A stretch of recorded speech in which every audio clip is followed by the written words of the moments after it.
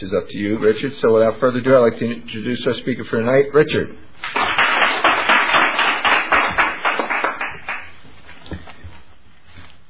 My name is Richard. I'm a compulsive eater. I want to thank Roy for inviting me to share tonight. I have a great love in my soul for this program because it works. I mean, it'd be a horrible tragedy to be sitting in this room having some kind of disease of compulsive eating, and we would discuss among ourselves possible solutions or ideas that may or may not work. But as we sit here tonight, that is not our case. We have our big book, and we have a plan of action, and we have things that will work if we simply do the deal. And the program of recovery is not really for those who want it. And it's not really for those who think about it. And it's not really for those who pray for it. I mean, all those things are good things. But it's predicated solely on one fact: those who decide to do it in spite of what they think or feel. And thank God it is that way. Because if it's not that way, I'm out there. Because I can promise you, in my first 30, 60, 90 days of abstinence, I'm looking at the food plan, I'm looking at my sponsor, I'm looking at going to these meetings that they're suggesting I go to and the calls that they're making. I'll look at the tools that they suggest and I say, no thanks.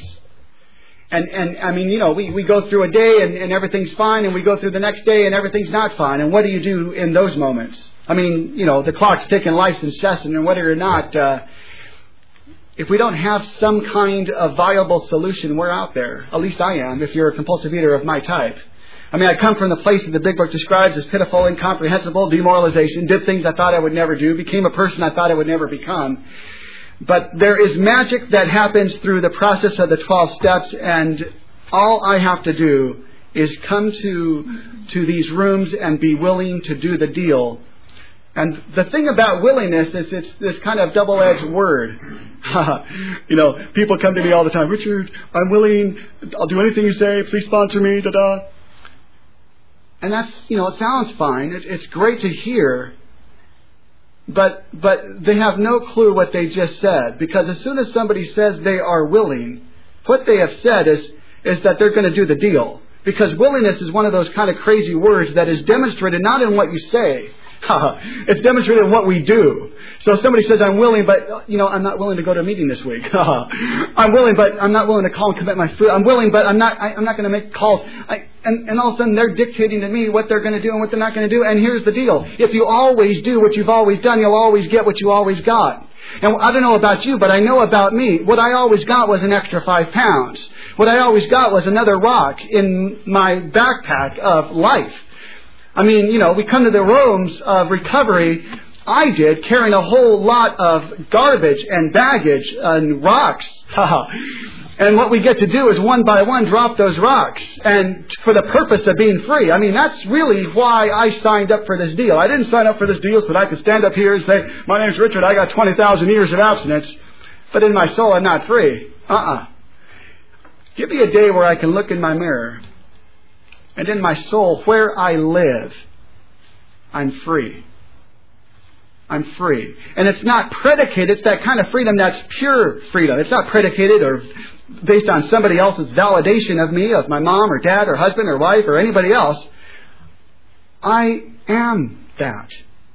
Whole and enough and free and part of. And I know my purpose, and I get to have a dance to my step because I know what I'm supposed to do. And I'm privileged to tap into the idea that I kind of have an idea of who you are, even if you may not. And who you are, let me just tell you, this beautiful child, talented, gifted person of God. And you may not tap into that, and it makes no difference. I mean, I really came tonight to really say a few things. One thing is that anybody can get abstinent and stay abstinent. That it is possible to come in these rooms and never lose your abstinence. That is possible. It is possible that anybody can get free and stay free. And I came to tell you I love you.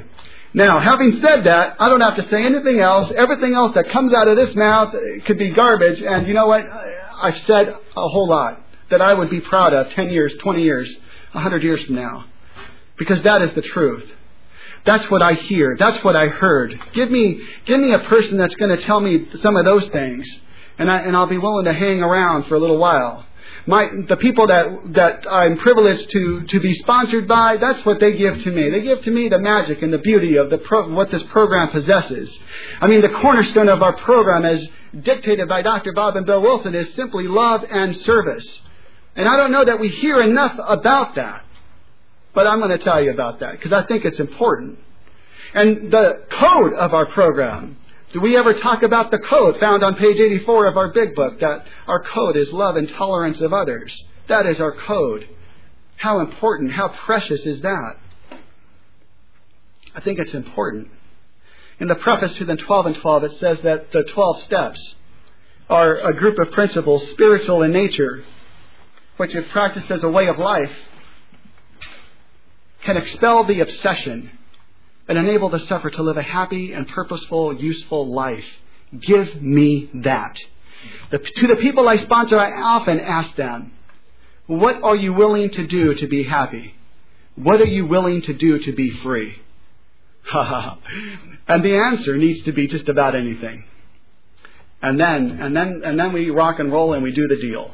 And I take the tools of the program as I've understood them, and I put a little twist on them, like these phone calls that we're, challenged to make. And some people find, they kind of dial in on those people that they know are not home. And they made their call. And I don't know that I care whether a person is home or not. But what I do care is what kind of message are they leaving. And so I tell the people I sponsor that the recipient of your phone call needs to be encouraged. They need to be uplifted. In fact, your message ought to be so encouraging that the recipient should want to save that message. Because it's not about us. I mean, when it is about us. That's the problem. The root of my problem is that I'm self-centered, egotistical, only thinking of me. And that's, that was my dilemma. I never had a single thought of you that concerned me. I mean, my whole life I spent spiraling down, digging another foot, digging another grave, putting on another pound. And the curtain's drawn and the shade's drawn and I'm not living, I'm dying. Every day that I lived, it wasn't a day of life or vibrancy or fervency. It's a day that I'm dying. Till I get to a place that I'm saying, you know what, I'm done. I'm done doing it the way I've always done. Surely there has to be a better way, and so there is. And it's these 12 steps, and these 12 steps are magical and powerful in nature. And if anybody tells you otherwise, tell them they're messed up. They just don't read the same book that I read. They haven't experienced the same things that I've experienced as dictated by our literature. The 12 steps and the big book. They're powerful stuff. But it stems from, that core of, step one. What is step one?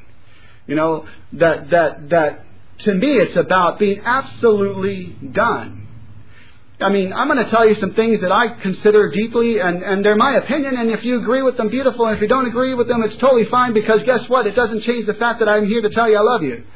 And if I see you down the street and you have a completely different perspective on this program and me, that's fine. I have I have nothing on it.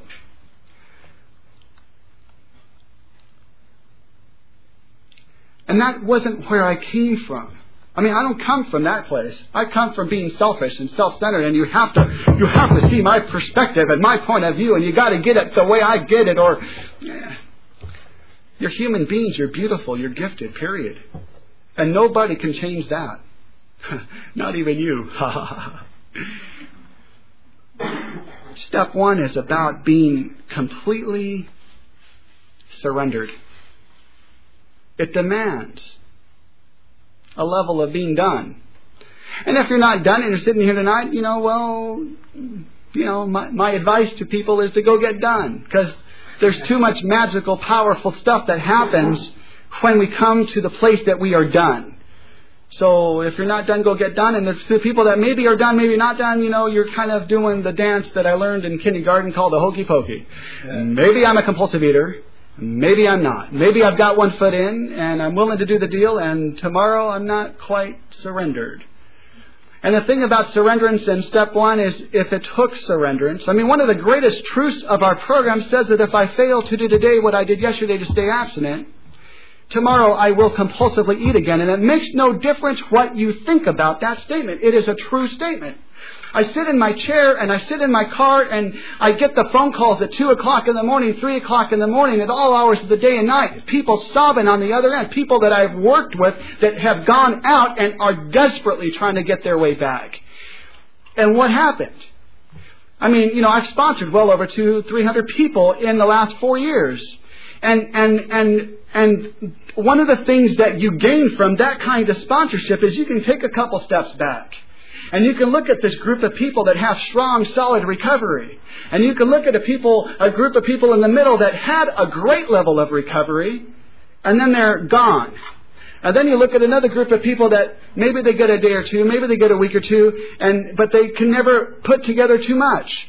And clearly, as just a simple person looking at the differences, there are some very clear differences. To these groups of people that are solid and strong, and guess what? They're not going to 2 or 3 meetings a week. They're going to 4 or 5. They got commitments. They show up early. They got commitments. They stay a little bit late. They're concerned about the newcomer. And I started paying attention to people in my early days of AA, because in my early days of AA, I put together about 6 months of sobriety, and this guy that had 15 years went out. And it knocked my socks off, because I said to myself, if this guy with this much recovery is going to go out, who am I to think that I'm going to be able to hang here a while? And it caused me a deep interest to pay attention to those people that had strong recovery. So I looked at people like Old Man Nick with 38 years sobriety, and Doug, who's got 25 years, and Old Man Neil with 55 years sobriety, and beautiful people that I want what they have. I mean, there's those people with 20 years sobriety, and man, they had the thing I want. They're miserable and they're grouchy, and I started paying attention to those people too. And there's some contrast, to the Nicks and the Neils and the Dougs. Guess what? They'd always show up early. They never had to raise their hand to share. Sometimes they shared, and every time they shared, man, I was listening. But they were concerned about the newcomer. They talked about God.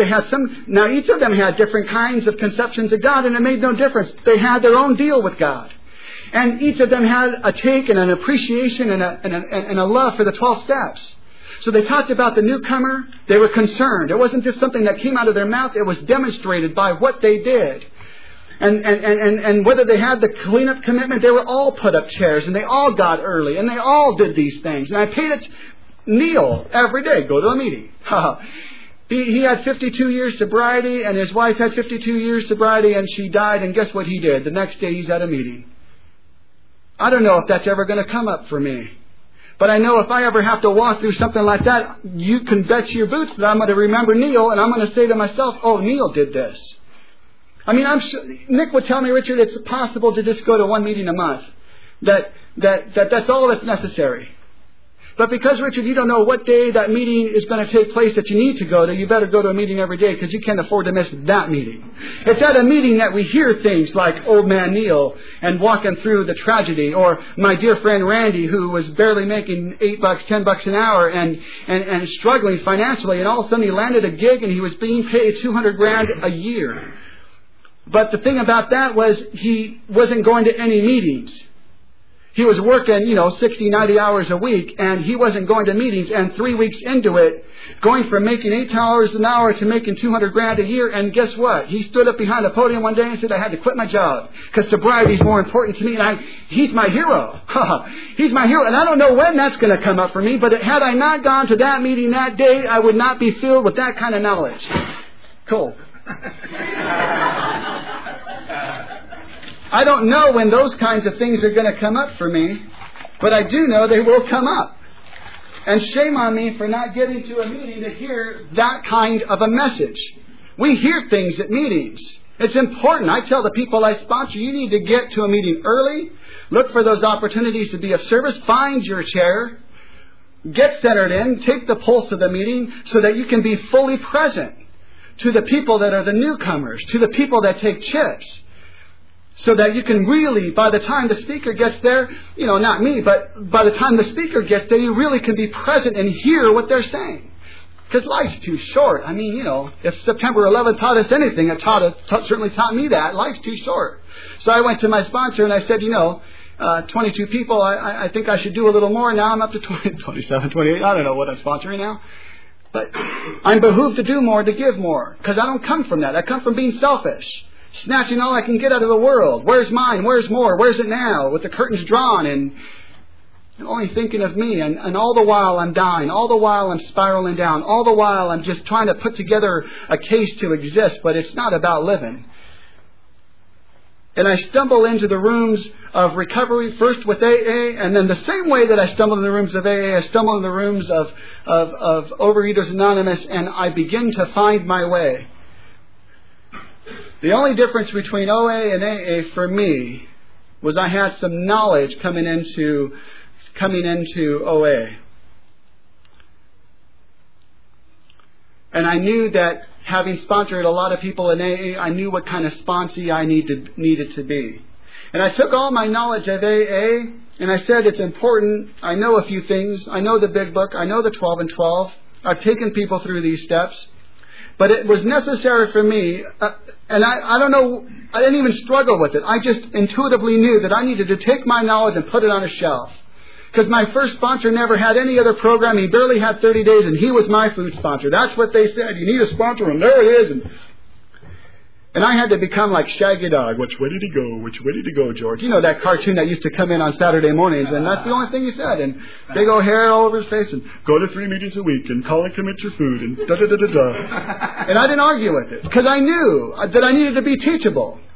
And you know, when I lost 90 pounds my first year, and I've maintained that for the last 4 years, and you know, at the end of my first year, you know, some of these old timers would come up to me and they'd pat me on the head. Oh, Richard, you're so excited, and oh, but that's right, you've only got a year. And they pat me on the head as if to say, you know, wait till you get 4 or 5 years, you'll tone down. I don't tone down. I get excited. Because there's something to get excited about. These 12 steps are magical and powerful, and they work. They have the ability to pick up a miserable, wretched piece of a human being like me and transform me so that I can do the thing that I'm born to do. So that I can be my talented, gifted, beautiful self that God made me. And nothing I did or did not do ever changed that fact. All it did was diminish my ability to be used by God, in my opinion. You know, we bury our talents and our gifts. I say that you're here tonight and you're a writer, write. If you're an artist, draw. If you're a sculptor, sculpt. But we sabotage ourselves and we hide our talents. It's possible, let me just throw this out to you, and I could give you a chapter and verse, but it's possible to take anything and physically walk it through the 12 steps for the purpose of freedom's sake. So if there's anything that's sitting here, whether it's, you know, we come in because we got a problem with food, but anything, we can have the ability to walk through the 12 steps for freedom's sake. Absolutely. And gifts and talents are the same thing. We can have the ability to take those talents, physically walk them through the 12 steps and find freedom. And it all starts with step 1, being done. Being done with the way that I've always done it. Being willing to do it a different way. And so there you go. And, you know, people, the thing about sponsorship is, you know, it's kind of like having a guitar teacher. You want what I have, you do what I do. You don't like what I have, God bless you, find somebody who has what you want. And what that means is that you're willing to do what they do. I studied guitar, I used to study guitar, and a beautiful teacher. He would be able to take a thing and play it so masterfully. And I'd say, okay, I'd like to learn how to play that piece. And he'd give me a scale and a mode and da-da-da-da-da-da. And it made no difference how I felt or what I thought. And I would come back to him the next week and say, Richard, let me tell you, I'm a musician. I'm not a magician. And if you don't practice, I can't help you. You know, if you want what I have, you do what I do. And if you don't want to do what I do, it's okay, God bless you. But what it does mean is I'm not able to help you because I can only tell you what I do. And I only do what people have done before me. I came to tell you absolutely that if you're sitting here today and you're struggling with food, you know, and food, people that are overeaters or undereaters or anorexics or bulimics, it makes no difference, really. I mean, having sponsored the people I sponsor, I can tell you that there's no difference between needing desperately to lose 2 pounds or 5 pounds or 100 pounds or 500 pounds. That the disease of compulsive eating has the ability to get right to the core of your soul and rip you to shreds. Take you away from anything that you should be, could be, ought to be, already are. Absolutely. And so we come to the place that we're willing to give it a shot. I had to come to a place that I was willing to do whatever was necessary. And I said, I'm going to give this thing 30 days. I'll see what happens in 30 days. I'll do everything I possibly can do within those 30 days. And then, if I want to go eat what I want to eat, then I will. But for these 30 days, let me just give this thing a shot. And I wasn't thrilled about it. I don't do sugar. I don't do white flour. I mean, that's what they told me to do. And I didn't argue with it. I didn't know from Adam. I didn't know that I could challenge them on it. They just said this, and I said, okay.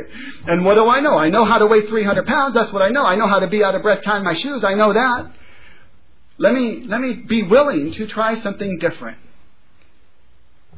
And in my humble opinion, somebody said, Richard, if you say in my humble opinion, what that really does is give you permission to say anything the hell you want to say.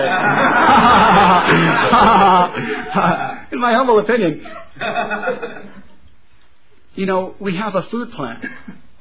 We have a food plan, and we have the 12 steps. And when the food plan is followed, whatever your food plan is, don't betray that food plan. And journey through this 12 steps simultaneously. Then you begin to tap into the freedom. Because I'll tell you one thing for me. I mean, we journey through the steps 1, 2, 3. And I might come back to that because that's not just a quick step. But clearly when we get into an inventory and it causes us to go and search our soul, we will be challenged to coat the nerves. I mean, food, we eat not necessarily because we're hungry or it's time to eat. We eat because at some level it coats the nerves and it makes us feel better. Like the alcoholic does the drugs and the alcohol, it coats the nerves. It allows them one more day to survive. And now we're challenging ourselves to look at things that we rather really not look at. All those skeletons in the closet and all the things, those horrid past that our behaviors and, twisted ideas and thinkings. And now it's come to surface in an inventory. And how easy it is to change our food plans. Because we're not feeling good. It doesn't feel good to begin to look at this stuff. And why would we even want to look at this stuff anyways? Step 1 is about absolutely being done. Let me just throw this out. Step 2, just quickly, and I go into great details about each step, but tonight I don't think I'm going to do that. But step 2, just quickly, in my humble opinion, is about an interview process with God. If I manage a restaurant, that's what I do. I've been doing it for 20 some years. That's what I do. And somebody comes to me because they want a job now, they're late for the interview. Guess who's not going to get hired? Somebody comes to work and they're looking trashy. Guess who's not going to get hired? Somebody comes to work and starts talking trash to me. Guess who's not going to get hired? Step 2 is an interview process for God. Because clearly we ran our show and we did such a wonderful job that we said to ourselves we had to fire ourselves. So now we've got to do an interview for a new general manager for our lives. So we interview God in step 2. So I challenge you. I mean, who says that God has to be this punishing, horrid, lightning rod type of God? I challenge you to challenge your thinking. Break outside that box. Who says that God couldn't be healthy? So I challenge the people I sponsor. Why not? Out of the fabric of your brain, come up with the most healthy conception of God. And what I know as a sponsor, and been doing this for quite a few years, is that you take 1 step, God takes 2. You take 10, God takes 20. And it makes no difference what you think about it. To the people I sponsor, they don't even have to believe in God. All they have to do is be willing to accept the fact that there could be a God, and clearly it ain't them. And if there could be a God, why couldn't that God be healthy? And if that God could be healthy, what would be the characteristics of that God? So let's clearly define what that looks like. So step 2 is that interview in God. Now we've interviewed God and we said, okay, we're satisfied with the interview process. Step 3 is really the hiring process of God. Step 3 is the ability to take a chill pill. All of our fears and anxieties and feelings and thinkings and dreams and hopes and all that stuff, and we lay them at the feet of this healthy God that we interviewed in step 2, that we hired in step 3, and we take a chill. Because if God's the guy that's running the show and we're not, what are we so worried about? Now, if God's not running the show and we're running the show, yeah, we got to worry. Because I know about me, when I'm running the show, I'm in a world of hurt real fast. Because Richard's trying to figure out, why are you looking at me like this? And why are you looking at me? Geez. My job is not what you think of me. My job is not what my boss thinks of me. Absolutely not. And if I get into that kind of ideas and thinkings, I'm messed up. I'm outside the box. I'm running a show. I'm trying to figure it all out. My job is clearly to stay sober, to stay abstinent, to love people that I'm around. Period. So my job for my boss is, how can I love my boss? How can I help him? And there's nothing on it. He can't do... Chuck C. talks about that there's nothing he can do to me. It's only what I can do to him. And my job to him is to love him, to help him better. To the people I sponsor, I have nothing on it. I have nothing on it. I sponsor 27 people. They call me at all hours of the day and night. Every night I work with my people. I love them. And there's nothing on it. There's nothing they can do for me. The only thing they can do is stay abstinent and help someone else. So step 3 is that ability to relax. And then we begin to move into this inventory. And what the hell is an inventory? And why do we got to do it? An inventory is one of the most powerful things in our 12 steps. We get to look at ourselves for the first time. And there's many ways to do an inventory. I mean, my sponsor in AA, suggested that I do an inventory because he's next in line, and he wouldn't tell me exactly what to do. And so, like a good AAer, I would go to 10 people and ask them, "How do you do an inventory? How do you do an inventory? How do you do an inventory?" And guess what? I got 10 different responses. Somebody said, "Well, on the back of a matchbook cover, you write that you're a liar, a cheat, a thief, a fraud, and there's your inventory."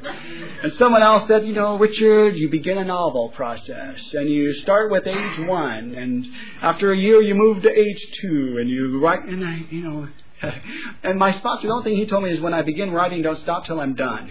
Don't edit what I write. Make sure it's from my heart, under the light of God. And that's what I did. And I wrote, and I wrote, and I wrote, and I followed his suggestion. I didn't look at it again until we were connected. And so we sat together at a meeting. We went to a meeting together that we often go to. And I think it's crucial that people who are sponsored by people, that they go to at least one meeting a week together. I like to see the people that I sponsor. It's great to talk on the phone. And this year has developed a pretty good antenna. I could hear by the tone of a voice if someone's in trouble, usually pretty good.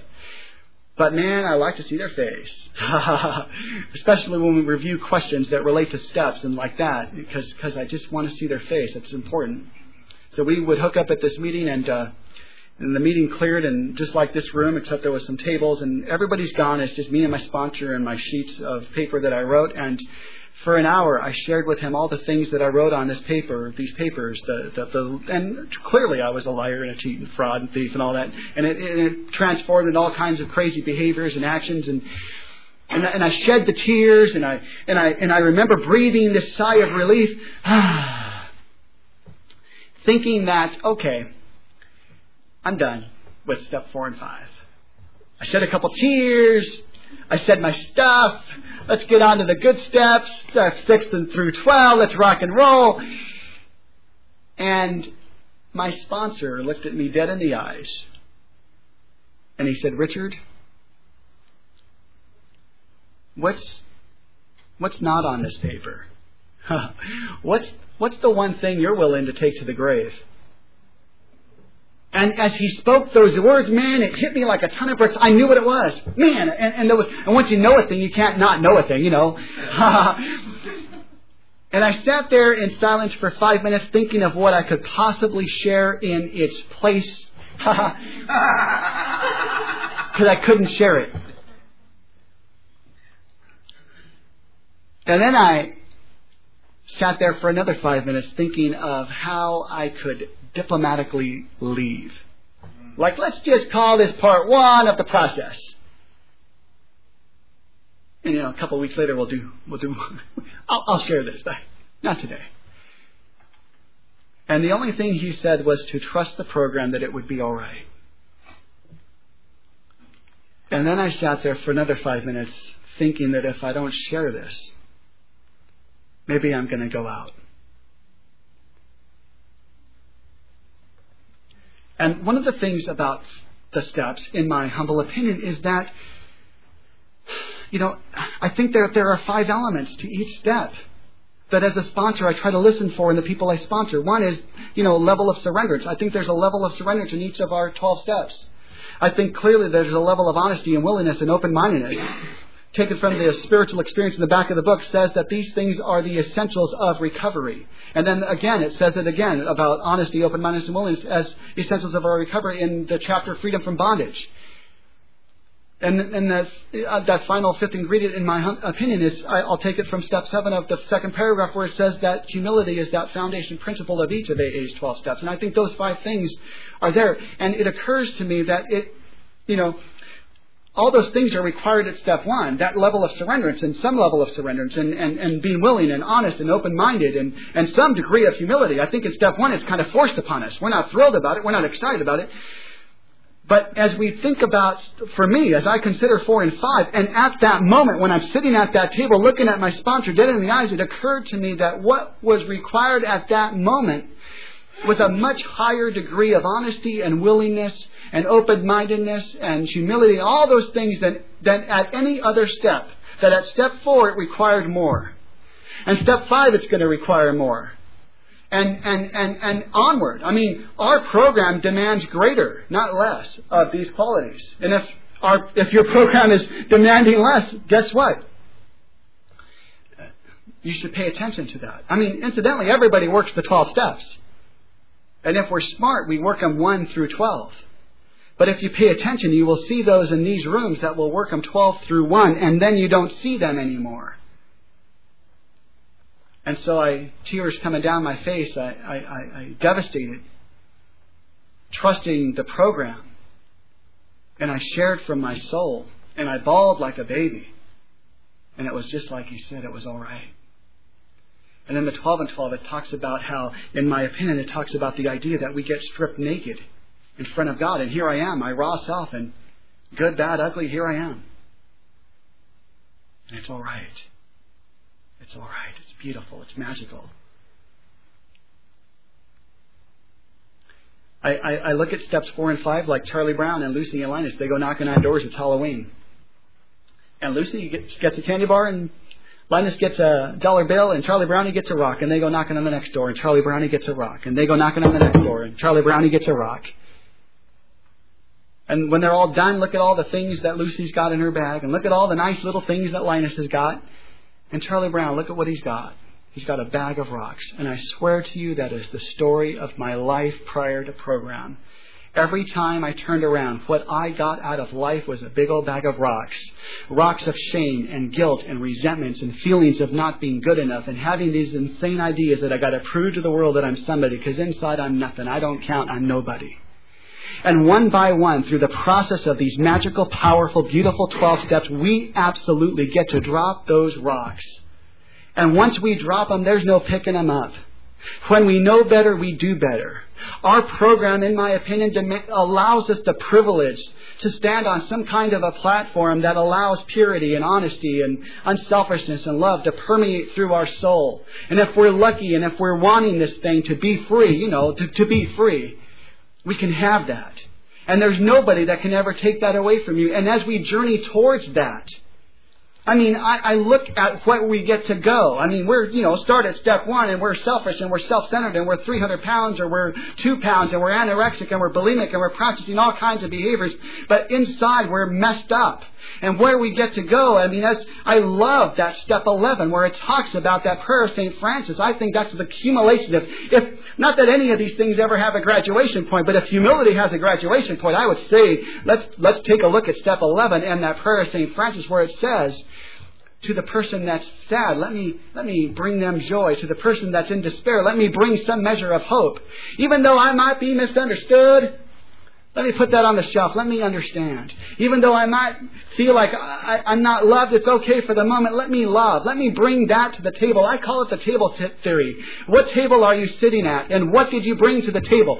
The phone rings. Oh, Richard, I went to a meeting. It was horrible. And my reaction is, well, what did you bring to that meeting? Were you there early? Did you shake the newcomers? Well, no wonder that meeting wasn't bad. What did you bring? Because we're snatchers and we're takers. That's the thing about me. I've been a taker my whole life and a loser my whole life. And through the process of this program, I don't get to do that anymore. I get to bring. I get to give. And in that equation, I'm doing some questions that are you go through the 12 steps, and I'm doing some version of maintenance questions or something like that, which really are just a furtherance of the 12 steps, and it caused me to consider the people I'm sponsoring. I got a year of abstinence, and I'm sponsoring like 25 people, and I'm crying. I'm crying because look at these people who have what I want. Like when I got to these rooms, I hadn't a thing I wanted. And then I come down the steps again and I do another question. It causes me to reflect. And in my reflection, I consider, oh my gosh, I want what I have. I want what I have. How in the world did that happen?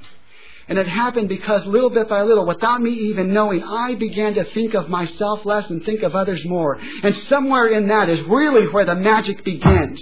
And what propels that is these 12 steps. And I don't have time, I don't think, to go through all the 12 steps. But not here. I'm doing it in another facility. That's what I get to do. And it's what I'm prompted to do and asked to do. And that's fun. And I love that. I give my heart and soul to this program, and I can never, ever, ever outgive this program for the magic and the beauty. I thought to myself, there's no way I could ever touch my mom or dad. They're out there. They're doing their thing. And I thought, I've been a taker and a loser, and that's why, I just can't put together in my mind Dr. Bob or Bill Wilson ever telling somebody, no, I'm not going to be able to sponsor you, or you slip too many times, I'm not going to be able to. I can never do that. And so people that I work with, and then they slip, and then they come back, and they're crying on the other end, and I already have a connection with them. How can I tell them no? That's why I end up sponsoring 200-300 people. And it occurs to me that I just feel like I do that, and somewhere along the line, God's going to take care of my family. My mom, she weighs 307 pounds, and and she called and she called me a few weeks ago, and she said, I want to come to one of your workshops. And she called the other night and left a message, asked if I would sponsor her. How about that? How sweet is that? This miserable, wretched son, I used to just get all crazy when I was a teenager with her. Go show up to my dad's for Christmas, and he hugs my neck, and he says, make sure you tell your sponsor how much I love him. And Richard, let me tell you, I'm so proud of you. I couldn't get that from my dad. If I would have paid $1 million, I just couldn't get that. And here it is, out of nowhere. There's so many miracles and magical things that happen in this program if you're willing to give it a shot. I say if you're here and you're struggling, you don't have to struggle any further. That there is power that is attached to these 12 steps that have the ability to pick you up from where you are and transform your life. Absolutely. I came to tell you I love you. Thank you so much for letting me share.